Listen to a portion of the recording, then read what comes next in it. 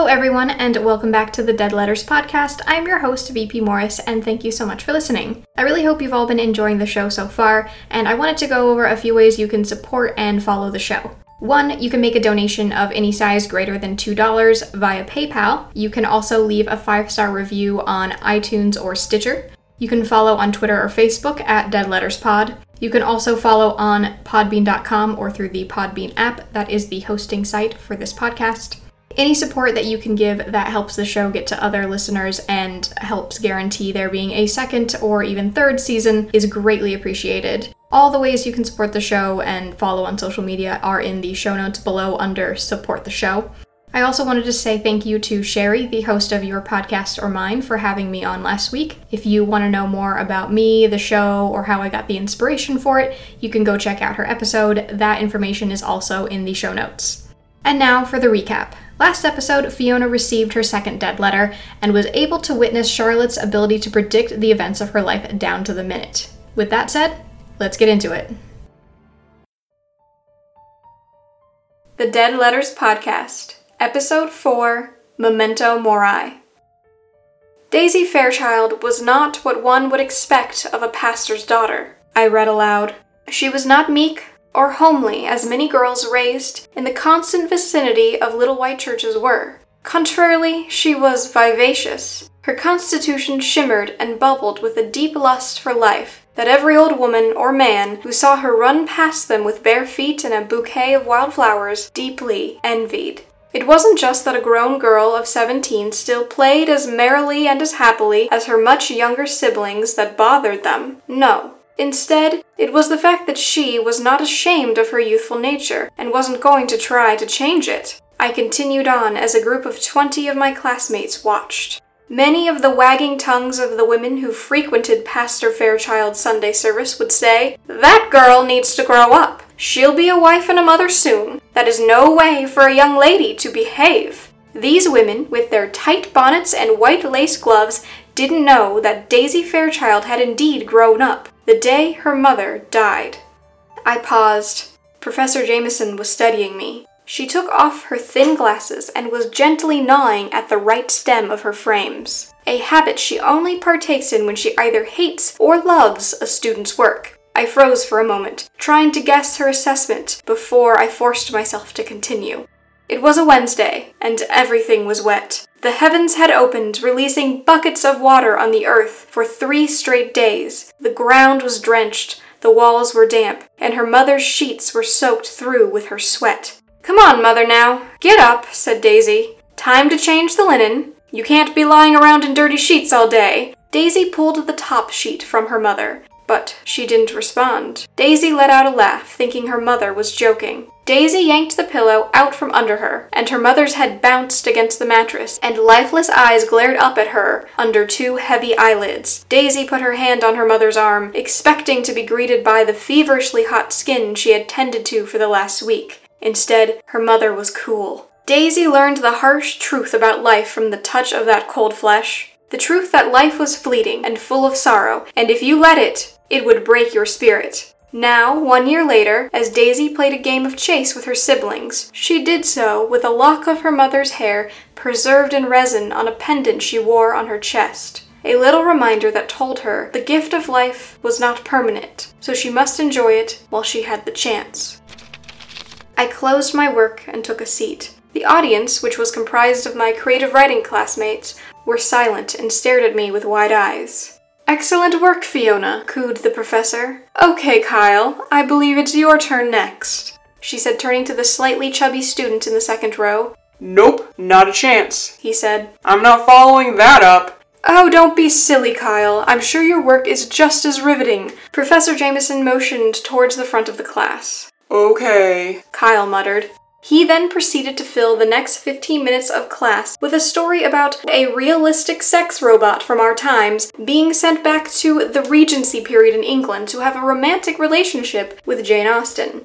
Just as Kyle was about to describe a 3-way between the robot, Jane Austen, and Elizabeth Bennet from Pride and Prejudice, Professor Jameson raised a finger and said, "I think that's enough for one day, Kyle." "Oh man, this is the best part," he protested. "Sorry, we're almost out of time," she said. The professor gave us a few critiques, lectured us on doing research before starting a historical piece, and handed out our reading assignments for the next week. Grace and I packed up our things to go. She was taking this class with me as an elective, but didn't like how the course added much more work than she thought to her already difficult schedule. "Wait, Fiona, can I speak with you for a moment?" asked the professor. I turned to Grace to tell her to go on without me, but she left without saying a word. Lost in her own mind, like always, I thought. I followed Professor Jameson through the narrow corridors of the Humanities building. It was the oldest building on campus, so it didn't have the wide walls, the bright skylights, and modern staircases that were big enough to handle a stampede of students changing classes in passing period.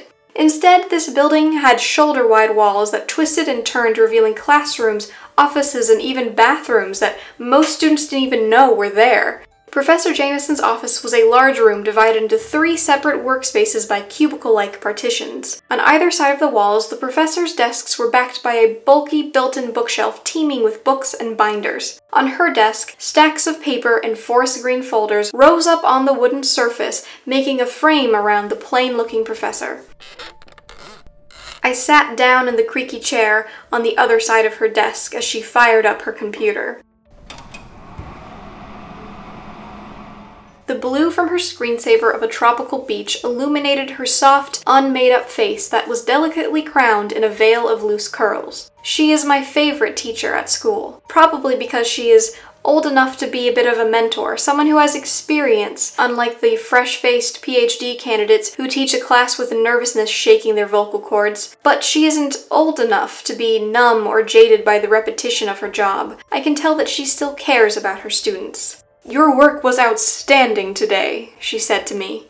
"What? Really?" I asked her. "Yes, of course. Did you see the stunned looks on everyone's faces?" she asked, excitement dripping from her voice. "I assumed everyone wasn't paying attention. They didn't even applaud at the end," I said. "No, they were blown away," she said, motioning an explosion with her hands. "It's such a short piece and I'm nowhere near finishing it," I told her. "Stop making excuses. You have a real talent. It's like you were there, actually there in 1810 watching Daisy play, knowing what her emotions were like. And the Memento Mori? Such a lovely historical detail. Some of your classmates failed to do any research at all, but you clearly pulled out all the stops. I want you to finish this short story and submit it to the York Haven Chronicle. It's the literary magazine I co-edit, and we specialize in historical fiction. I'm sure the other editors would love to publish it." "Really? You think so?" I said, trying to hide my beaming smile. "Of course. Now, I can't promise anything. There are 5 other editors who must agree on the publication of each piece, but I think you have what we're looking for."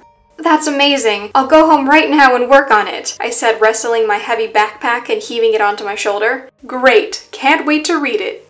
At home, I sat at my desk in my room and tried to make the words come, but I felt off. Something about what Professor Jameson said stuck in my mind. I hadn't done any research on the time period. I hadn't dug into any history books to learn about the clothing or the social attitudes or even the Memento Mori. It just came to me. It always just comes to me. I'll be sitting on the couch or wrangling a load of laundry into the machine or in the middle of running on the treadmill at the school gym and bam, I see it. It's like a curtain is pulled back and I can peek into this world that isn't mine. Medieval Europe and its filthy streets and decaying bodies, the pomp and circumstance of the court of Versailles, or even the Vietnam protests of the 1960s. I can see it all and in full detail. I can smell the powder off of Marie Antoinette's wig. I can hear the anti-war cries of teenagers who are now senior citizens. It's overwhelming but freakishly accurate. But today, this bizarre occurrence isn't happening to me. All I can do is stare at the blank white screen.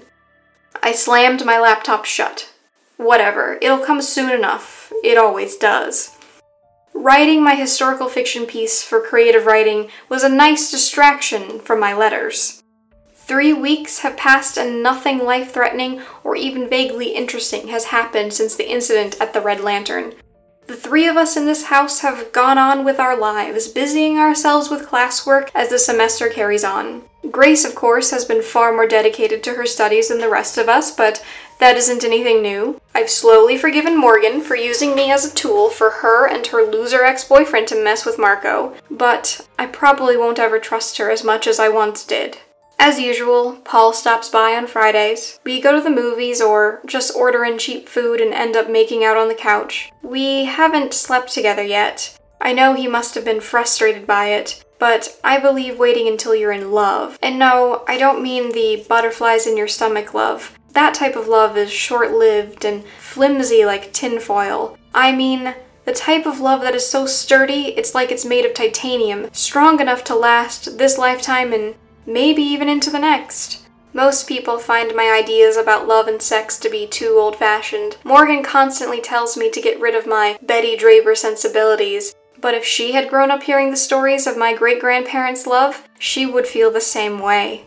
My great-grandmother, Louisa, was a radium girl, working in the factories to paint glow-in-the-dark dials on the faces of watches for soldiers fighting in World War I. As a way of flirting with these men who were risking their lives for their country, some of the single girls would paint their names and addresses onto the back of the watch. A few of them would get letters back from the soldiers. Louisa, my great-grandmother, was shy and only had the courage to write her name and address on one of these watches. That watch was issued to Douglas Weatherly, the man who would become my great-grandfather.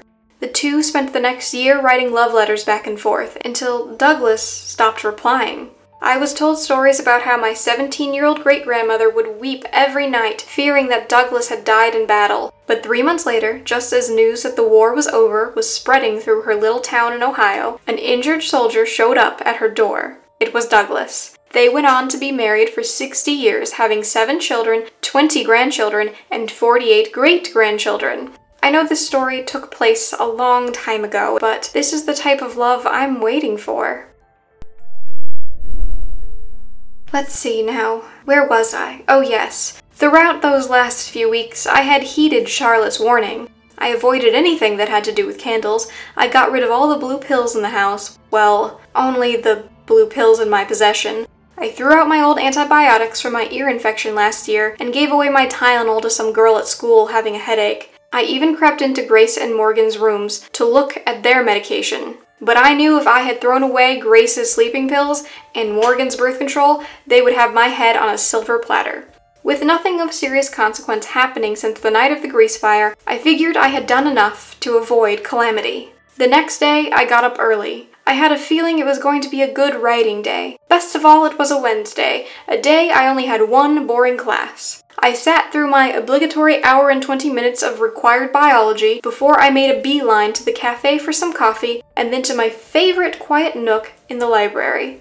The muse was speaking to me, as they say. I could see every aspect of Daisy Fairchild's life, from the time she was a baby until her dying breath. I saw her great romance with the lawyer's son and her comfortable but passionless marriage with the baker. Best of all, I could see her run away from that loveless marriage and be reunited with the teenage boy she had loved years ago, causing drama and speculation everywhere they went. They were the talk of the town for years, but once she was divorced and then married again, they lived on happily ever after until their golden years, like some Regency-era fairy tale.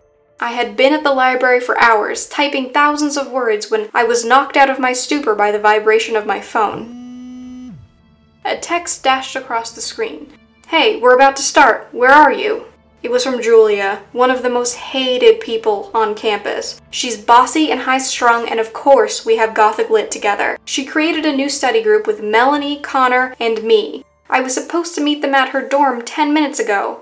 "Sorry, I'll be late. Be there in 5, I texted back as I packed up my things. I walked in Julia's room and was greeted by a nod and a "sup" from Melanie. "Finally," Julia said, more tightly wound than usual. I lost track of time. I was working on another assignment, I explained. I take a seat on Julia's bed next to Melanie, who is cross-legged with a notebook in her lap and a copy of Rebecca and Dracula at her side. "Well, that's great, but we all need your brain for this stuff," whined Julia. She had straight brown hair and big fish-like eyes. She was barely 5 feet tall, but her unpleasant personality and demanding tone of voice made sure you didn't miss her. "You all get good grades. What do you need me for?" I asked. "Yeah," said Connor with his hoodie still up over his head like he was expecting it to rain inside the dorm. "But you nailed it in our last discussion. Professor White never looked happier when he was talking to you. We need some of that for our papers." "Okay, fine, but don't expect miracles," I said. "Who first?" "Me," said Julia. Of course she would want to go first. She went on and on using feminist theory to deconstruct Rebecca and Jane Eyre. Jane Eyre wasn't in the lesson plan, and Professor White instructed us only to compare books that we've read so far. I think you can mention Jane Eyre, but you need to bring in another book. We have Dracula, Frankenstein, Northanger Abbey, and a collection of stories from Poe to choose from. All of those have an interesting take on women in society, and Julia cut me off. I think Professor White will like what I'm doing, so I'm going to keep it that way. Fine, I said, wanting to avoid talking to her any longer. Okay, and Mel, what about you? I was gonna compare the use of folklore in Rebecca and Dracula, said Melanie, who was wearing her sunglasses inside like she was at a trendy party in LA. But Rebecca doesn't have any folklore, I interjected. It so does, said Mel. You see, the pre-existing story about Rebecca acts in the same way as a superstitious story. See, no one in either of these stories can explain anything in a rational way, but everyone knew something was up. Both the unnamed protagonist of Rebecca and Jonathan in Dracula ignore this, and it leads them to chaos and destruction. That, I began, is brilliant. Mel gave a small bow. Thank you. I spent the next hour helping Connor flesh out his poorly constructed thesis about masculinity in Dracula and Frankenstein until it finally made some sense. By this time it was almost 8 at night, and I didn't even have the energy to talk about my paper with these people. I gotta go, I said, putting on my jacket. Me too, said Melanie. Julia opened the door to her room that led out into the hallway. Connor slinked off in the other direction to get to the male side of the dormitory. Melanie and I walked in silence until we got downstairs to the main entrance. We both stopped in our tracks. It was pouring rain outside. Crap, I have to walk home in this, I moaned. I'd give you a ride, said Melanie, but I only have one helmet. She pulled out a shiny black motorcycle helmet and shoved it on her head. She ducked out of the building and hopped on a jet black motorcycle. I stood there staring at the rain, hoping I could wait it out until someone walked right into me. It's some kid in an oversized sweatshirt who was staring at his phone. Watch it, I said. He looked up at me and ripped his red headphones out of his ears. It was Marco. Oh, Fiona, I'm sorry, he said, flushing with embarrassment. Listen, I wasn't following you. I live here, he said, pointing upstairs to where the dorm rooms were. It's okay. Don't worry about it. I'm just in a bad mood since I have to walk home in this weather. The rain intensified and a streak of lightning dashed across the sky. A moment later, thunder roared, shaking the building.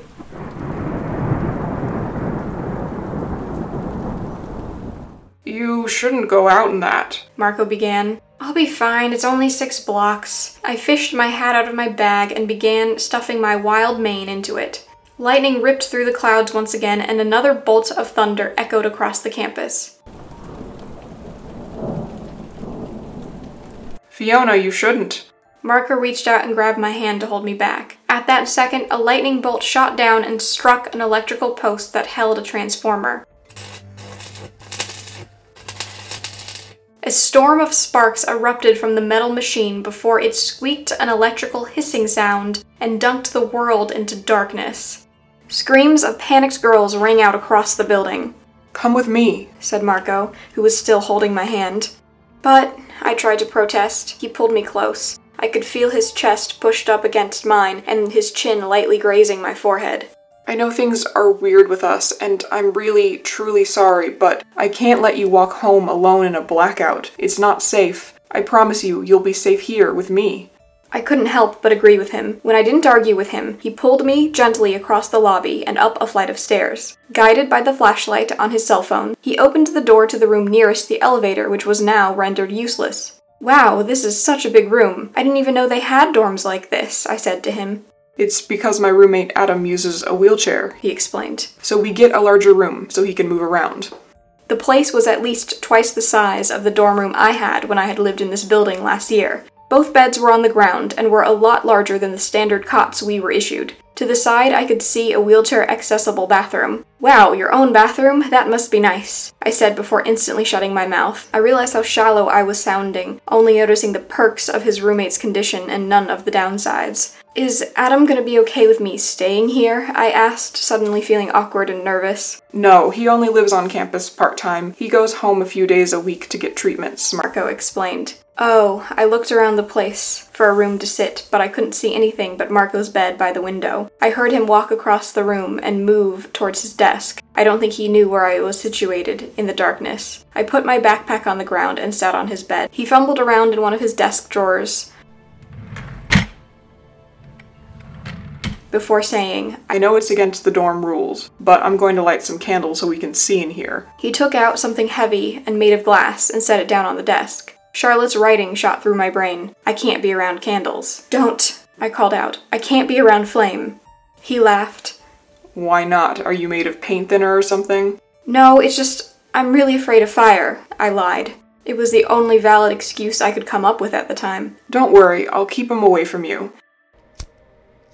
He flicked his thumb over the lighter, and a warm flame caught the wick of 3 candles. They were ornate and beautiful, held in colorful glass that depicted 3 religious scenes. One was the Virgin Mary painted in blue and gold, clutching the baby Jesus to her chest. The other showed an ascended Christ with golden hair, tan skin, and a ruby heart crowned in thorns. The last candle was of an angel, young, round-faced, and dressed in flowing white robes. Marco left Mary and Jesus on the desk and brought the angel over with him. He stopped in his tracks for a moment when he saw me sitting on the bed. If it hadn't been so dark, I bet I would have seen him blush. He placed the candle on the windowsill and sat next to me on the bed. I swear, I'm not some religious nut, he said. My sister gave them to me and, well, I couldn't just throw them out. I keep them around for emergencies. I nodded, too focused on Charlotte's warning to hear his words fully. I sat there, paralyzed by panic, waiting for something bad to happen. There were candles, and Charlotte said no candles. I broke her rules, and now I was going to pay for it with some sort of life-threatening disaster. Was he going to attack me? Threaten to kill me if I didn't love him back? No. Charlotte said he wasn't a threat after all. Maybe people were going to be rioting and looting in the blackout. I imagined the windows of my school being smashed through by a mob of angry criminals. But that didn't seem too likely. None of it seemed likely. But maybe it was just the candles after all. They were going to catch something on fire and burn this place to the ground, like what almost happened at the Red Lantern. My heart was racing again, and I was starting to shake, both from nerves and from how cold the building was getting now that there was no longer heat being pumped through the vents. Marco noticed my shaking. Hey, are you alright? He asked, leaning closer. I'm scared, I confessed. You're safe in here, he said. I inched closer to him. You don't know that. You don't understand what this is. I stopped myself from explaining further. He grasped my forearm. I'll keep you safe, I promise. I didn't fight him on this. I didn't tell him that he was wrong because I knew Charlotte knew something bad was going to happen. Then I remembered the letter didn't say no candles. It just said no more than 1. I sprung to my feet and dashed over to his desk and blew out those 2 candles. I breathed a sigh of relief. Wow, you really are afraid of fire, aren't you? He asked. Yep, can we just keep 1 lit for now? Okay. He looked at me, amused with my quirks. I got back on his bed, and after sitting in silence for several minutes, I started to grow tired. Would it be weird if I were to lay down? I asked him. I'm getting really tired. Go ahead, he said. I lay down on my back. The mattress squeaked as Marco slowly let his body sink into the bed next to me. This might have weirded me out at a different point in my life, but I wanted to feel someone close to me, and I didn't want just physical closeness. I wanted someone to understand what I was going through. Can I ask you something? I said. Yeah, anything. What did you say to me? Well, to Anthony, pretending to be me. When you first got my number, I asked, with curiosity getting the better of me. Oh. He swallowed hard. I told you that I liked you since we first saw each other freshman year, and they replied that you had liked me too for a long time. I then idiotically confessed that I fell in love with you when I used to hang outside of your writing classes so I could hear you read your stories out loud. You did? I asked. Yeah, it wasn't intentional at first. I had some mandatory English class I had to attend, and I always got lost in that confusing humanities building. And one day I was really turned around and I heard your voice. I stood out there in the hallway, out of sight, just listening and enjoying the way you read your words with so much light in them. It was like you were glowing from the inside out. I wasn't even looking at you. I could just hear it. And from then on, I was toast. You really did that? I looked up at him. He turned away embarrassed. Yeah, but don't worry. I stopped a while ago. It was only a few times anyway. Listen, I've started seeing someone, he explained. A therapist. I didn't like who I became after that whole catfishing thing landed me at your door, and I just wanted you to know I never meant to scare you or to harm you or anything. I just wanted to be with you, and I didn't know how to go about that," he said. I could feel him looking at me, the longing pouring from his eyes. I met his gaze. I started to see him in a different light, or maybe to see him fully for the first time. His features were far more handsome than I had previously noticed. He had a rather masculine jawline, angular cheekbones, and warm brown eyes. A funny feeling stretched over my heart. Oh no, I thought, knowing too well what this feeling was. This was the feeling I get before I develop a crush on someone. With the glow of candlelight and the scent of fabric softener drifting off of Marco's bedspread, I started to relax. "I want to trust you. I want to feel safe with you," I confessed. "Of course, and you can, I swear," he declared.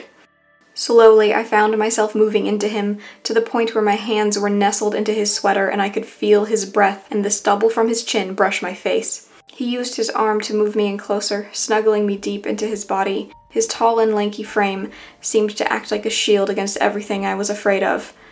He was softer and more tender than I thought touching him would be like. I never felt like this when I was with Paul. Marco rested his hand on my cheek and stroked my forehead with his thumb. "That's what I find most beautiful about you," he said. "What?" I asked. "Oh, I didn't mean to say that out loud." His face looked paralyzed with embarrassment. "It's okay. Tell me." "Your eyes. I love how one is brown and the other is gray." "Oh, that.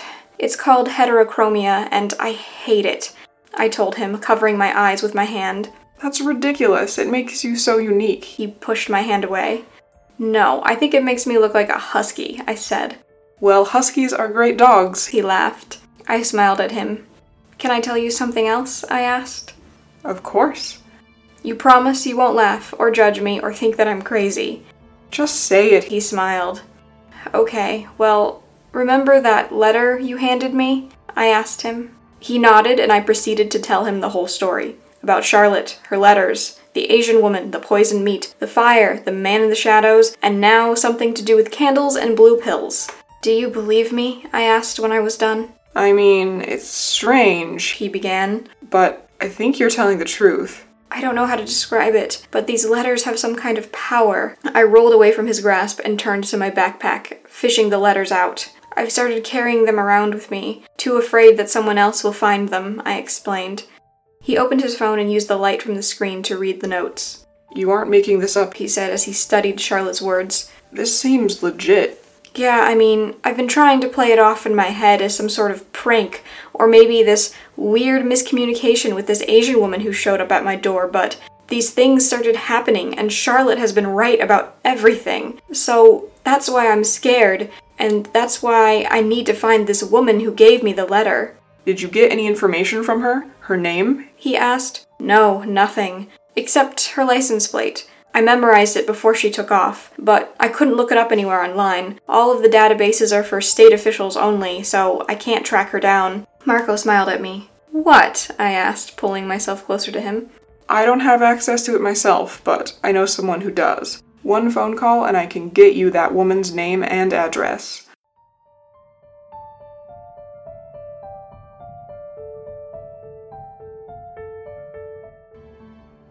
The Dead Letters podcast is written and produced by me, VP Morris.